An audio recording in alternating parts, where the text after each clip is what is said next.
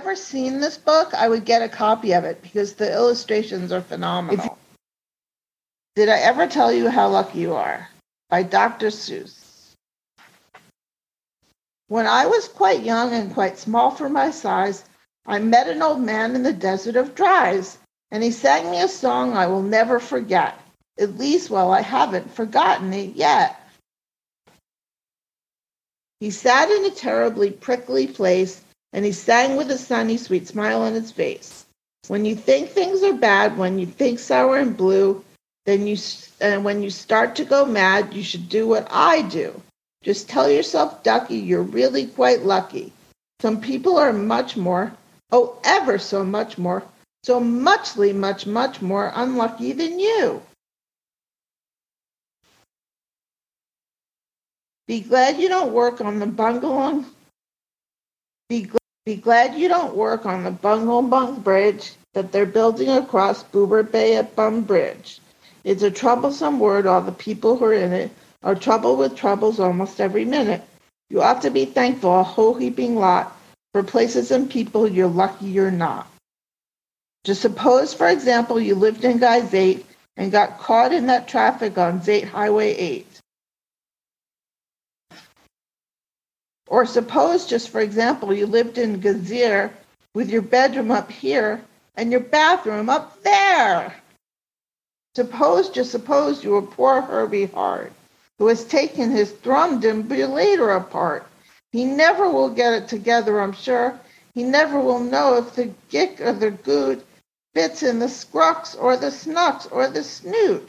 Yes, Ducky, you're lucky you're not Herbie Hart, who is taking his thrum deambulator apart. Think they work you too hard? Think of poor Ollie Sard. He has to mow grass in his uncle's backyard, and it's quick-growing grass, and it grows as it mows. The faster he mows it, the faster he grows it. And all that stingy uncle will pay is for shoving that mower around in the hay is the pitifulest pay of $2 a day.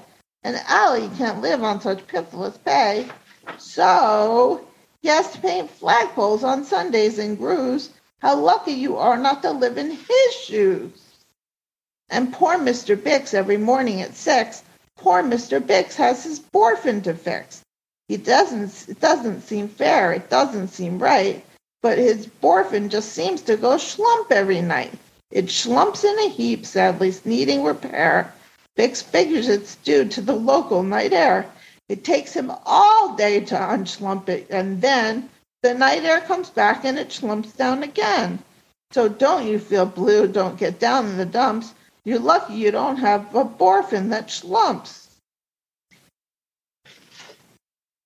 And while we are at it, consider the schlots, the crumple-horned, web-footed, green-bearded schlots, whose tail is entailed with unsolvable knots.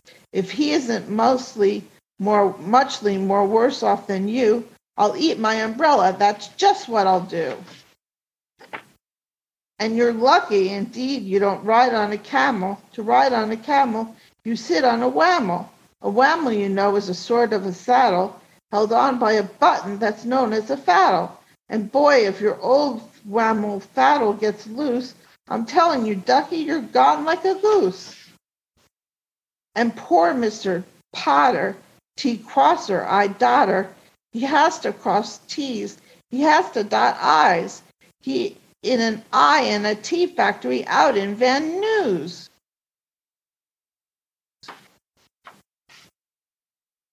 Oh, the jobs people work at out west near Watch.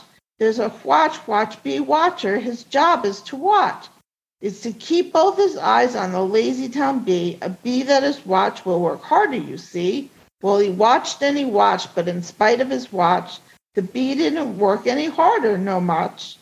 So then somebody said, oh, our old bee watching man just isn't bee watching as hard as he can. He ought to be watched by another watcher. That thing that we need is a bee watcher. Well, the bee watcher watched the bee watcher. He didn't watch well, so another watcher had to come in as a watcher. Today all the watchers who live in Watcher are watching the watching, watching. Who's watching that be? You're not a watcher, you're lucky, you see.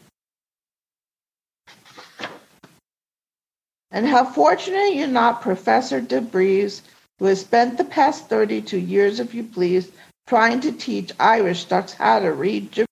And think of poor puffing Poogle porn players who have to parade down the Poogle porn stairs every morning to wake up the Prince of Poogoken.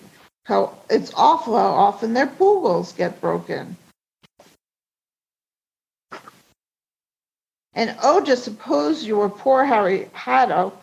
Try as he will, he can't make any shadow. He thinks that perhaps there's something wrong with this giz, and I think, by golly, there probably is. And suppose that you lived in the forest in France, where an average young person just hasn't a chance to escape from the perilous pants-eating plants. But your pants are safe. You're a fortunate guy. You ought to be shouting, "How lucky am I?" And you're so lucky you're not Ducky Gown, who lives by himself 90 miles out of town, in the ruins of Ronk. Ronk is rather run down. And you're so lucky you're not a left sock left behind by a mistake in the caverns of Croc. That's why I say, Ducky, don't grumble, don't stew. Some critters are much, oh, ever so much, so muchly, much more unlucky than you. I hope you enjoyed that, and I hope you have a wonderful Thanksgiving with lots of gratitude.